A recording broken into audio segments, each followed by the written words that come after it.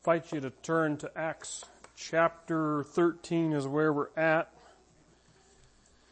Well, we'll be in there primarily. I lied to you. There is one whole verse in chapter 12. I hope you can forgive me that lie. I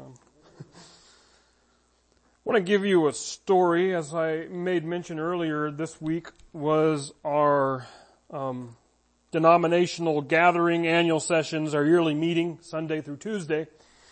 And it was their first virtual online yearly meeting. It was rather different. Each night we had some worship services, but I was also busy each day with meetings, board meetings, and business meetings. It was a different experience, but I want to tell you about last year's yearly meeting 2019. Many of you met our superintendent, Jim Lashana, and that was his first entire yearly meeting as our superintendent. He was called and approved the year prior to that. Most yearly meetings we have a special speaker during the worship sessions, but our yearly meeting last year, 2019, he was our special speaker. He spoke every evening. And the last worship service night, I remember it ending in a very sobering way. If you've heard him preach, you should probably know that his heart is church planting. It's missions. He loves that idea. And I remember approaching Jim after the last night of that service out in the fellowship hall, right outside what's called Bauman Auditorium on George Fox campus, and shaking his hand and telling him, I said, Jim, the biggest thing I'll take away tonight is seeing your heart.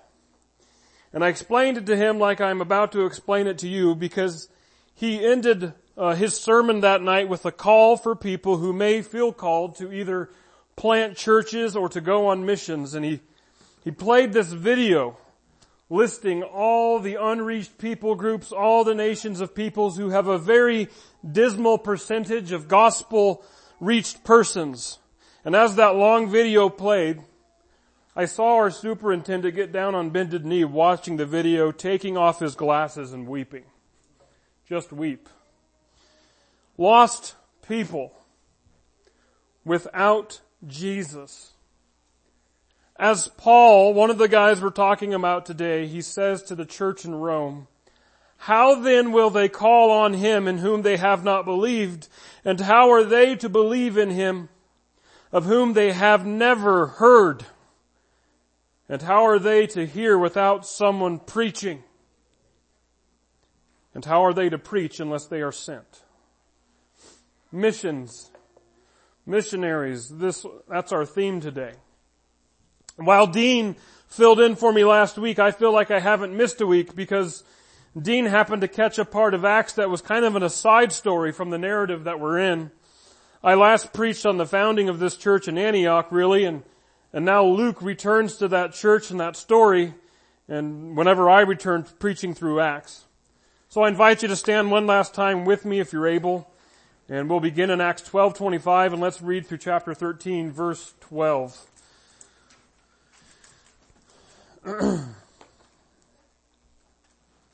We read, and Barnabas and Saul returned from Jerusalem, and when they had completed their service, bringing with them John, whose other name was Mark. Now there were in the church at Antioch prophets and teachers, Barnabas, Simeon, who was called Niger, Lucius of Cyrene, Manaen, a lifelong friend of Herod the Tetrarch, and Saul. While they were worshiping the Lord and fasting, the Holy Spirit said, set apart for me Barnabas and Saul for the work which I have called them. Then after fasting and praying, they laid their hands on them and sent them off. So being sent out by the Holy Spirit, they went down to Seleucia, and from there they sailed to Cyprus. When they arrived at Salamis, they proclaimed the word of God in the synagogues of the Jews. They had John to assist them. When they had gone throughout the whole island as far as Paphos, they came upon a certain magician, a Jewish false prophet named Bar-Jesus. He was with the proconsul, Sergius Paulus, a man of intelligence who summoned Barnabas and Saul and sought to hear the word of God. But Elymas, the magician, for that is the meaning of his name, opposed them, seeking to turn the proconsul away from the faith. But Saul, who was also called Paul, filled with the Holy Spirit, looked intently at him, and said, "You son of the devil, you enemy of all righteousness, full of deceit and villainy, will you not stop making crooked the straight paths of the Lord? And now behold, the hand of the Lord is upon you, and you will be blind and unable to see the sun for a time." Immediately mist and darkness fell upon him, and he went about seeking people to lead him by the hand. Then the proconsul believed, and when he saw what had occurred, for he was astonished at the teaching of the Lord. Let's pray.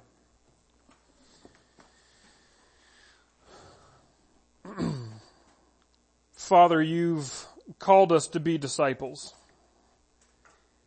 And whenever we look at the passages where you make that calling, it's nothing easy that you call us to. Father, how can such a gift be so freely given but be so costly?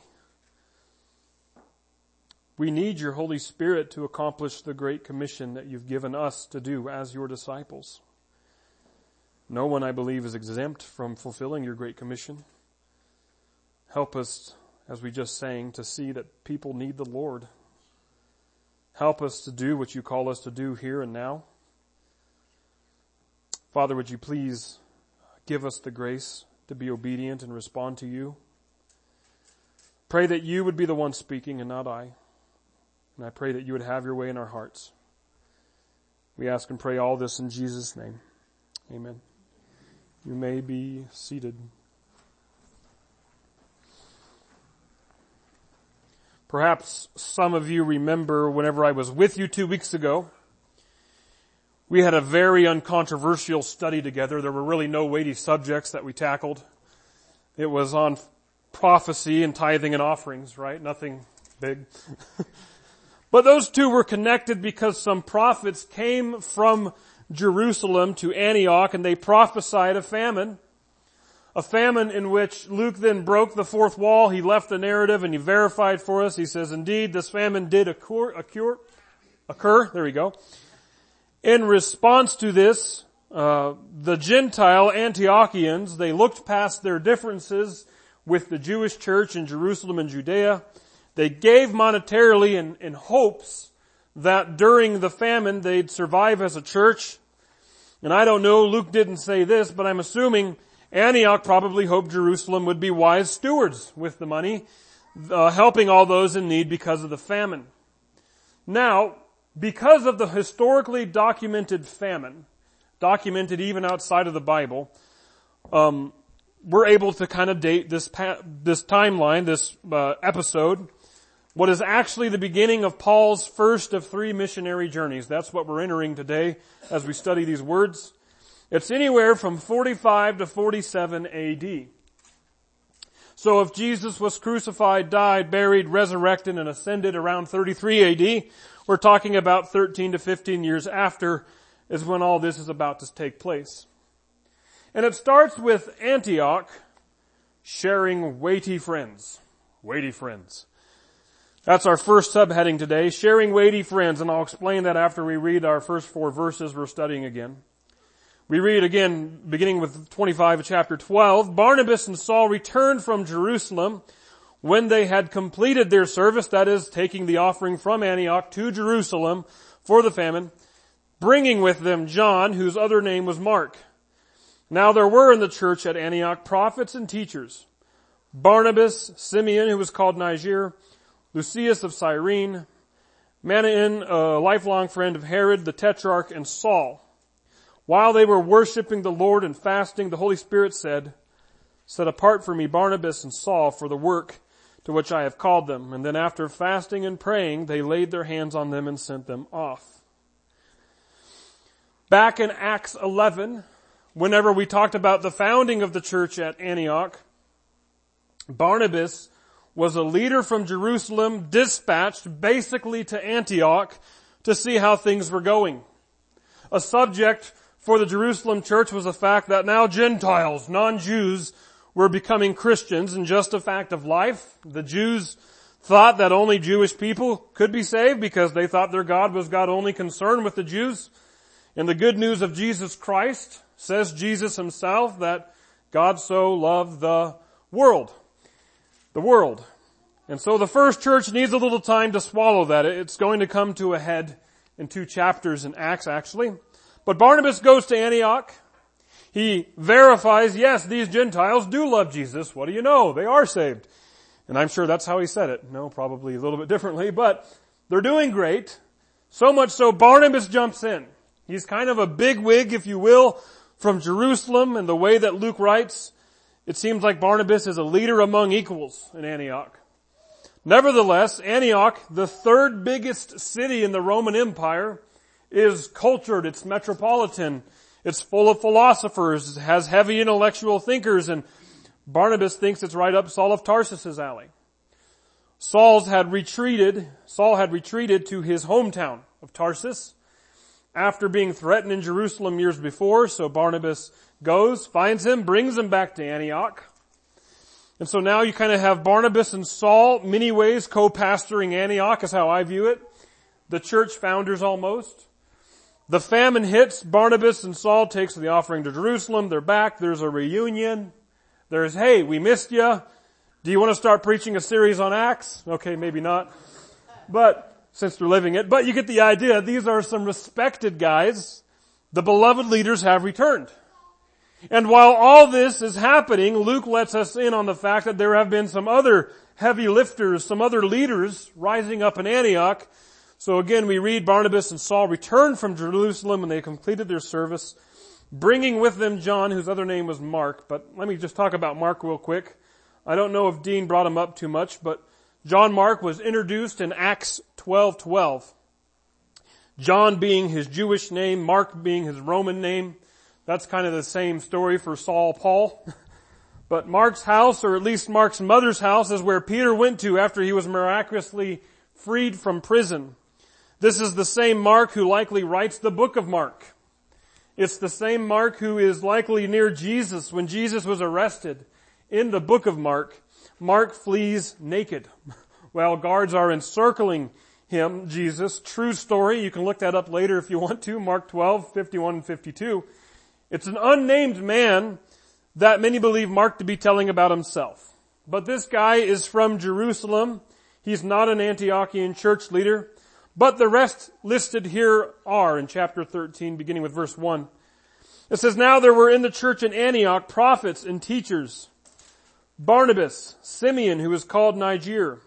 Now many wonder if this Simeon is actually Simon of Cyrene, because we're told that some men of Cyrene were among the first disciples who came to Antioch. Now Simon of Cyrene was the man who carried Jesus' cross, or helped him carry Jesus' cross. We don't know if this Simeon is that Simon. People wonder though. All among the prophets and teachers were also Lucius of Cyrene, Manaen, a lifelong friend of Herod the Tetrarch, the same Herod who beheaded John the Baptist. So this lifelong friend of him is probably a man of great wealth and influence. And then we also list Saul. A few teachers. So among Quakers, or among friends, we have a saying called weighty friends. No, we're not talking about body mass. We're talking about spiritual weight, spiritual influence. So we hold to the biblical doctrine of the priesthood of all believers. At the same time, we're not overlooking the fact that many congregations just seem to have within them spiritual giants, weighty friends, friends whom Jesus seems to use for weighty tasks. We even see this in the disciples. There's Peter, there's James, and there's John, and then there's Andrew, and Bartholomew, and Simon the Zealot, and some of the disciples seem to have stories told about them, but then the other disciples, you have to do some digging and see their stories. And just like all of us have meaning and value and purpose and do what God tasks us to do for Jesus, many times behind closed doors, out of the limelight, others are doing tasks that may garner them less cultural weight. Does that make sense? I believe Luke is setting this story up to show that along with the weight that Barnabas and Saul carried were still other folks at Antioch. Simeon, Niger, Lucius of Cyrene, Manaen. And Luke frames it this way because then this happens. While they were worshiping the Lord and fasting, the Holy Spirit said, set apart for me Barnabas and Saul for the work to which I have called them. How do you think Antioch Church feels about this? Some of the resistance Christians feel in their personal lives can come from other Christians, the Christian body. Jesus says in Luke 14, same author, Luke 14:26, Jesus says, if anyone comes to me and does not hate his own father and mother and wife and children and brothers and sisters, yes, and even his own life, he cannot be my disciple. Matthew would tell us, recording the same conversation, that Jesus is talking about the fact that disciples must love Jesus more than these things. The love must be so greater, so much more passionate, that a chasm between a disciple's loyalty to Jesus and a disciple's loyalty to everyone else. The illustration of hate here. The point is friction can occur. Resistance can occur. The Holy Spirit, God, the Lord of His people, says about Barnabas and Saul, the former being nothing but a great character so far in the book of Acts, right? You know the story about him. He lays down his field and he brings the money to the church. He's the one who connected Saul to the church. He's the one who went and got Saul to bring him to Antioch. And then the latter, Paul here, he's the second greatest writer in the New Testament. And he's going to have a resume that just blows everybody else out of the water. And God shows up to Antioch and says, I need you to set these two apart. You ever have pastors who left the church where you were at and it hurt? Valley View Nazarene, my home church growing up, every time a pastor left, hurt feelings. Some arguing, hey, it's not your time to leave, you can do more here. Others just leaving the church because they followed the pastor, not the church. For Barnabas and Saul, and for those willing to listen at Antioch Church, this is God speaking. Set apart for me Barnabas and Saul for the work to which I have called them. And that's the second point I want to make, is that God is calling Saul and Barnabas to work. This is post-conversion for the both of them. I feel like we live in this weird cultural Christianity moment where it seems like conversion and salvation is the primary calling of God that we all hear. And well, missions and basically anything else besides conversion and salvation, God calls only a few people to that. See, the 11th chapter of Hebrews is called the Hall of Faith, and almost all of it, if not certainly all of it, records examples of faith to tasks God called people to. Not just mere belief and acceptance in God for salvation. Do you hear the difference? God says, I have work for Barnabas and Saul. And not Barnabas, Saul, or anyone at Antioch Church has a right to say back to God, but they're already saved. You already called them, God. God's like, yeah, I have their phone number and I'm calling a second time. And a third time. And here's what I fear, Christian. I fear that you and I think, I've been saved. I don't know what to do now. I guess I'll just go to church the rest of my life and see what happens. When Luke is specific here and he says the Holy Spirit, the one who said, set apart for me Saul and Barnabas, the Holy Spirit works in the church. The Holy Spirit lives in you, and the Holy Spirit can talk to those with ears to hear. And I'm convinced that the Holy Spirit will call you. You will have a task. You will have many tasks that He may set you apart for. It may be small tasks. Talk to this person, make this phone call, put this in the offering, send this money to that ministry, give money to pay the bill of that person. Heaven forbid it may be big tasks. Move. Change careers. Reconcile that relationship. Forge a close friendship with that person. Yes, that person. Does the Holy Spirit want to set apart and call you to work today? I beg, plead, and urge you, be listening to that. Be attentive to that. It can and does, and I'm not afraid to even suggest, it will happen if you have ears to hear. We don't know the details. All Luke tells us is that Antioch Church eventually submits, maybe it was right away submits to the will of the Holy Spirit in this matter. Did people leave over this decision out of hurt? Were young souls who were counting on Barnabas and Saul to disciple them, were there hurt feelings? We don't know.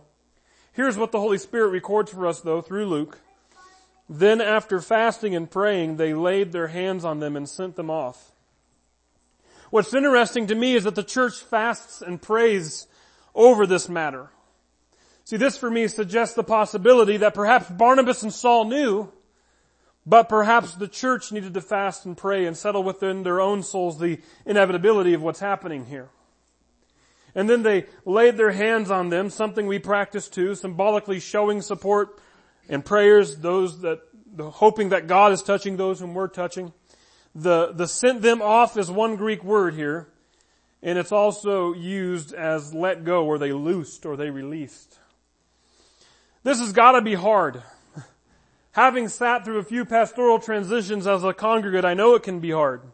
But we're talking about an Acts before Facebook, before phones, before emailing and letter writing was not something everyone did, but basically the figureheads of Antioch's church origins are leaving. And one of my commentators, as hard as the words are to swallow, I think says it right when he says, too often the church has selfishly kept her most gifted men at home. Last fall after Landon was born, Valley View Nazarene celebrated its 40th birthday as a church. And one of the last Sundays that I wasn't preaching here, many of you remember I took about 2 years off not preaching. Felt like 2 years. And because of paternal leave due to Landon being born, I went to Valley View Nazarene, and we had a time of sharing and celebrating, and among all the sharing, much was made about how Valley View Nazarene had great missions trips to Arizona and Mexico, and many musicians were raised up at Valley View Nazarene, and a couple of pastors were raised and sent out. I was one of them, another guy named Norm Lee. He pastors a Nazarene church in Heppner, Oregon. And it hit me, not to say that I have an idol, but all of those things, missions trips, musicians, pastoral leaders, was under the ministry of my mentor, Hunter Mizar, who pastored that church for 7 years. And around the same time I was in the talks of coming here, Hunter announced his resignation from Valley View Nazarene to go to Weiser, where he's still at today. His departure, I think, was probably one of the most kindest and well-executed departures any pastor can do, all things considered. But some folks still left the church. Some left right after Hunter left, others left when the next guy came. And my point in all this is that I love what Antioch Church does here. They send Barnabas and Saul off. They didn't selfishly harbor the gifts of Barnabas and Saul. And Luke has framed this passage stating at the beginning that 3 other prophets and teachers would still be in Antioch. Simeon, Lucius, and Manahen. Antioch wasn't selfish. They shared weighty friends. And when Barnabas, Saul, and we learn John Mark as well leave, they have a smart strategy. Beginning with verse 4 in chapter 13, we read, "So being sent out by the Holy Spirit, they went down to Seleucia, and from there sailed to Cyprus. When they arrived at Salamis, they proclaimed the word of God in the synagogues of the Jews, and they had John to assist them." Before we talk about that smart strategy, Luke reminds us here at the beginning of verse 4 that along with the church loosening, consenting, and sending the disciples off, that it was a directive of the Holy Spirit to send them as well. And then from Antioch, they went to Seleucia. That's about 16 miles west and a little bit south. And then from that, as a port, they went to Cyprus, an island in the Mediterranean, the homeland of Barnabas and some other disciples already. And what strikes me here is this: it's a land that's already inhabited and already influenced by the gospel. In fact, when Antioch was planted back in chapter 11, we're told that Cyprus was a land traveled to and witnessed by disciples who fled from Jerusalem under the persecution that began after Stephen died. And so Cyprus is not an unreached land entirely, but unbelievers still exist in it. As one of my commentators says, already many of them had heard the gospel, but the work of evangelism has only been started. Now it must be pushed farther. God's got reasons for His callings that may not make sense to us. Why did Barnabas, who's from Cyprus, leave Cyprus in the first place to go to Jerusalem? Why didn't Saul and Barnabas stay in Antioch? The church is still growing there. What about Jerusalem? And what about just aim for the big one already? How about, Paul, just go straight to Rome? That's where you're going to get all the, meet all the big wigs. But God has specific tasks, specific seasons, and specific people for His purposes to go to places. Barnabas and Saul are going to Cyprus because God called them to Cyprus. That's the end of the story. That's the point. Obedience. Let's not overlook that the Spirit's ways are above our ways. Let's use logic and reason and whatnot when necessary, but sometimes what's necessary is this: God's call and our obedience. We see, though, again, a smart strategy, and Saul and company are using some logic and reason in their travels. When they arrived in Salamis, which is about 130 miles west across the Mediterranean from Seleucia, the port and probably one of the most important cities in Cyprus in that era, Salamis, they proclaimed the word of God in the synagogues of the Jews, and they had John to assist them. Any of you familiar with Acts as a whole, you know that this is the default mode of Saul. Let's go to the Jews first and then the Gentiles. Even though that is the default mode, if you will, I believe that Saul knew that the Jews had the Word of God, the Old Testament, in their possession. And so the point is Saul could start from a foundation. He could argue from the Scriptures the truth about Jesus, the Messiah, prophesied in the Old Testament, whereas if you just go to a Gentile, many of them could care less about Jewish holy texts. And many of them may not even consider them the Word of God as Jews did from synagogues. And so we do see, as they continue, when they had gone throughout the whole island as far as Paphos, that's about 100 miles on the opposite side of the island. And some wonder if they literally went throughout every town or if they're just going through the primary Roman road, hitting the villages that sometimes maybe they detoured. We don't know. But Luke's interest is that they came upon a certain magician, a Jewish false prophet named Bar-Jesus. He was with the proconsul Sergius Paulus, a man of intelligence, who summoned Barnabas and Saul and sought to hear the word of God. But Elymas, the magician, for that is the meaning of his name, opposed them, seeking to turn the proconsul away from the faith. But Saul, who was also called Paul, filled with the Holy Spirit, looked intently at him and said, "You son of the devil, you enemy of all righteousness, full of all deceit and villainy, will you not stop making crooked the straight paths of the Lord?" We're in our third S of the day. We've had Antioch sharing weighty friends. We've just looked at smart strategy, and now we see satanic opposition. The word magician here is the same word used for magi in Matthew's gospel. And the character also reminds us of Simon, a Samaritan magician. If you remember back in Acts, I think it was chapter 8, who basically tried to buy the Holy Spirit from Peter and John. I don't know if you don't know this, you can't buy the Holy Spirit.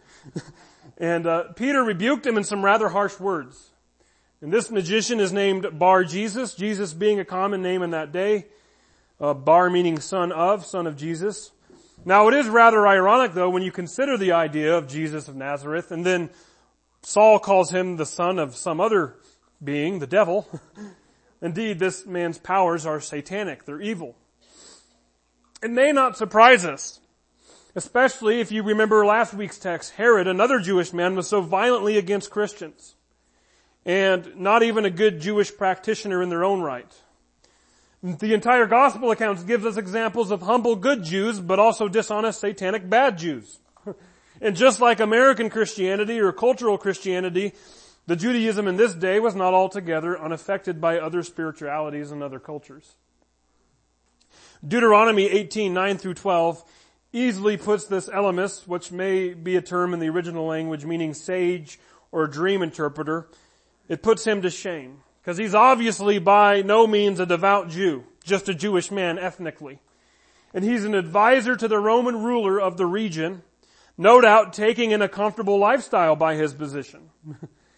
And while Elymas rejects and outright pays no mind to God's word, Paul and Barnabas preaches God's word. And if Sergius Paulus accepts God's word, well then Elymas might suddenly find himself serving a Bible thumper. And Elymas' services may no longer be pleasing or acceptable. At least Elymas might think that he'd butt heads with him, but that, amplified by demonic opposition to God, simply just wants to keep another soul from coming to Christ. Now in verse 9, finally Luke refers to Saul also as Paul. And unlike many name changes in the scripture, which God seems to do, this isn't a matter of God changing Paul's name. This is actually Saul, who is Jewish and also a Roman citizen, having two names. Saul is his Jewish name. He's a Benjaminite from the same tribe of King Saul of the Old Testament that we were talking about in 1 Samuel a while ago. And then Saul's Roman name is Paul. And since we are in the passage that begins Paul's first missionary journey, and Paul will largely be a missionary to the Gentiles, to the Romans, this is why Luke will now refer to him as Paul, and he will be known as Paul throughout the majority of the Bible. But some wonder, too, they take into consideration who Paul is talking to here. Sergius Paulus. And they wonder, Paul becoming all things to all people, finding a good reason to bring about warmth and familiarity. Oh, your name is Sergius Paulus. Well, hey, did you know that my name is Paul, too? Could be that as well. But Paul, filled with the Holy Spirit, confronts this fact that there is an enemy out to thwart the gospel from spreading. Luke's going to pull no punches. In fact, in much of the remainder of Acts, Luke's going to peel back the layers and show us that there is no doubt a war raging. A war that rages and persists to our day. Nevertheless, Luke, the Holy Spirit, shows us so clearly in Scripture that we wage a war that is altogether spiritual. Our war is not with flesh and blood, but with spirits. But with the enemy, the devil, who is an enemy of all that's righteous, is an enemy full of deceit and villainy, and he's also an enemy that will not stop making crooked the straight paths of the Lord. In other words, it's satanic. I want to bring it home for you if you're wondering, am I really called to missions, the tasks that are so beyond me? And if it seems so foreign, if it seems discomforting hard, and if there's so much friction and hindrance and opposition, know that that's purposeful. That that's intended. There's an enemy who wants to keep you comfortable. There is an enemy that wants you to think that God desires to accomplish His mission apart from you instead of using you. There's an enemy that maybe fears that though he lost you to God, he can still do great harm from keeping you from bringing others to God. There's an enemy that says, by all means, don't be disciples. Don't leave all, forsake all, and lose all for the sake of the gospel and God's kingdom. Give in to the fear and friction and resistance. But Paul, full of the Holy Spirit, says, no, you're making it crooked. The path is straight. It is Jesus Christ and His kingdom. It's Jesus Christ and His authority. It's Jesus Christ and His mission. And he's directed Paul to little old Cyprus where the gospel's already been present because God knew that Sergius Paulus needed saving. And despite Satan's best efforts, despite Elymas's efforts, Sergius Paulus is saved anyways. That's our last S, our last point today. He is saved anyway. And now, behold, the hand of the Lord is upon you. Paul talking to Elymas here. And you will be blind and unable to see the sun for a time, and immediately mist and darkness fell upon him, and he went about seeking people to lead him by the hand. Then the proconsul believed when he saw what had occurred, for he was astonished at the teaching of the Lord. I brought this up when we talked about Saul. When he was converted in Acts 9, he had blindness. Blindness is an Old Testament curse for disobedience. Deuteronomy 28 and 29 says, the Lord will strike you with madness and blindness and confusion of mind, and you shall grope at noonday as the blind grope in darkness, and you shall not prosper in your ways. Elymas is going blind, and also indeed in his mind he's losing. Sergius Paulus to Christianity, he could indeed inherit a rather unprosperous life. And the curse continues, and you shall be only oppressed and robbed continually, and there shall be no one to help you. Blindness, especially in the gospel accounts and even with Paul here, should remind us symbolically of something, and that is sometimes people are sometimes blind to God. The disciples were from time to time, and I wonder if you or I aren't blind to God. I wonder if you're skeptical about this. Does God call me to sold out service? You're a disciple, aren't you? Is Jesus' call to discipleship really one that raises the stakes so that I might find friction because I'm loving Jesus more than my parents, my heritage, my traditions, my family, my places, my hobbies, that in comparison to how much I love Jesus and His gospel, it might appear to some that I hate all these other things? People like Elymas are willing to trade in Jesus for comfort.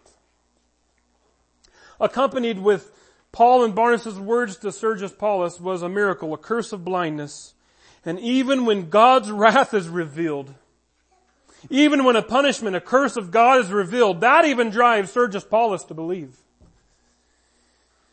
This passage right here that we just covered has been called the beginning of Acts Part 2. It's really the third great and final movement of Acts, also the longest, because finally a church has purposely sent out missionaries to Gentiles. Because in Acts chapters 8, 9, 10, 11, it's been a little bit more subtle, right? Persecution has drove Jewish Christians to other areas. A Roman centurion requested the presence of Peter. But now that Antioch church is a distinctly Gentile church and it was planted, and now the Holy Spirit and that church have agreed together to actually send missionaries to a primarily Gentile land to start bringing in more Gentile Christians. Unlike Cornelius, the centurion who feared God, we find Paul basically show up to someone who didn't seem to have any inclination whatsoever to God to begin with, Sergius Paulus, before the word of the gospel was preached to him. And so the idea is the Great Commission is going to the ends of the earth. The illustration has been made before that there are 28 chapters in Acts. And you and I are in chapter 29. I don't mean that to say that Acts is an unfinished book, but disciples of Jesus are still called to the ends of the earth. And so this compels me to ask you, where are you at? What is your story? And what are you doing in Acts chapter 29? It could be that like the Antioch church congregants, unnamed, are not feeling called to leave and uproot where they're at, but Antioch church still must go on, and Antioch church has ministry to do and missionaries like Barnabas and Saul to support. One of the items on the agenda for our yearly meeting sessions this past week was approving the people our denomination's nominating committee had put forth for different boards in our yearly meeting. And one of those names put forth was Kevin Davis for the Board of Local Outreach, and I was approved. I'm on the board. And I don't know, do with this as you please, but I wonder if there are sometimes Andrews that are around. See, Andrew was the guy who introduced Jesus to Peter. So tells us the evangelist John. And maybe you're a person comfortable introducing people to Jesus. And then maybe there are some people who are like Barnabas. Barnabas is a guy who sold his land and then gave to the church. He's a guy working for the church, it seems like, in a more official capacity. He left Jerusalem, went to Antioch, checked it out, connected Paul to Antioch. He's supporting and going with Paul to Cyprus. And maybe when Barnabas is busy doing all this church stuff here, there are Andrews still on the local level connecting people to Jesus. Some of us, I wonder, we fear we are lacking missions for Jesus locally. Like, we don't talk much to others locally. We're not Andrews. And I wonder if you'd consider accomplishing the Great Commission another way.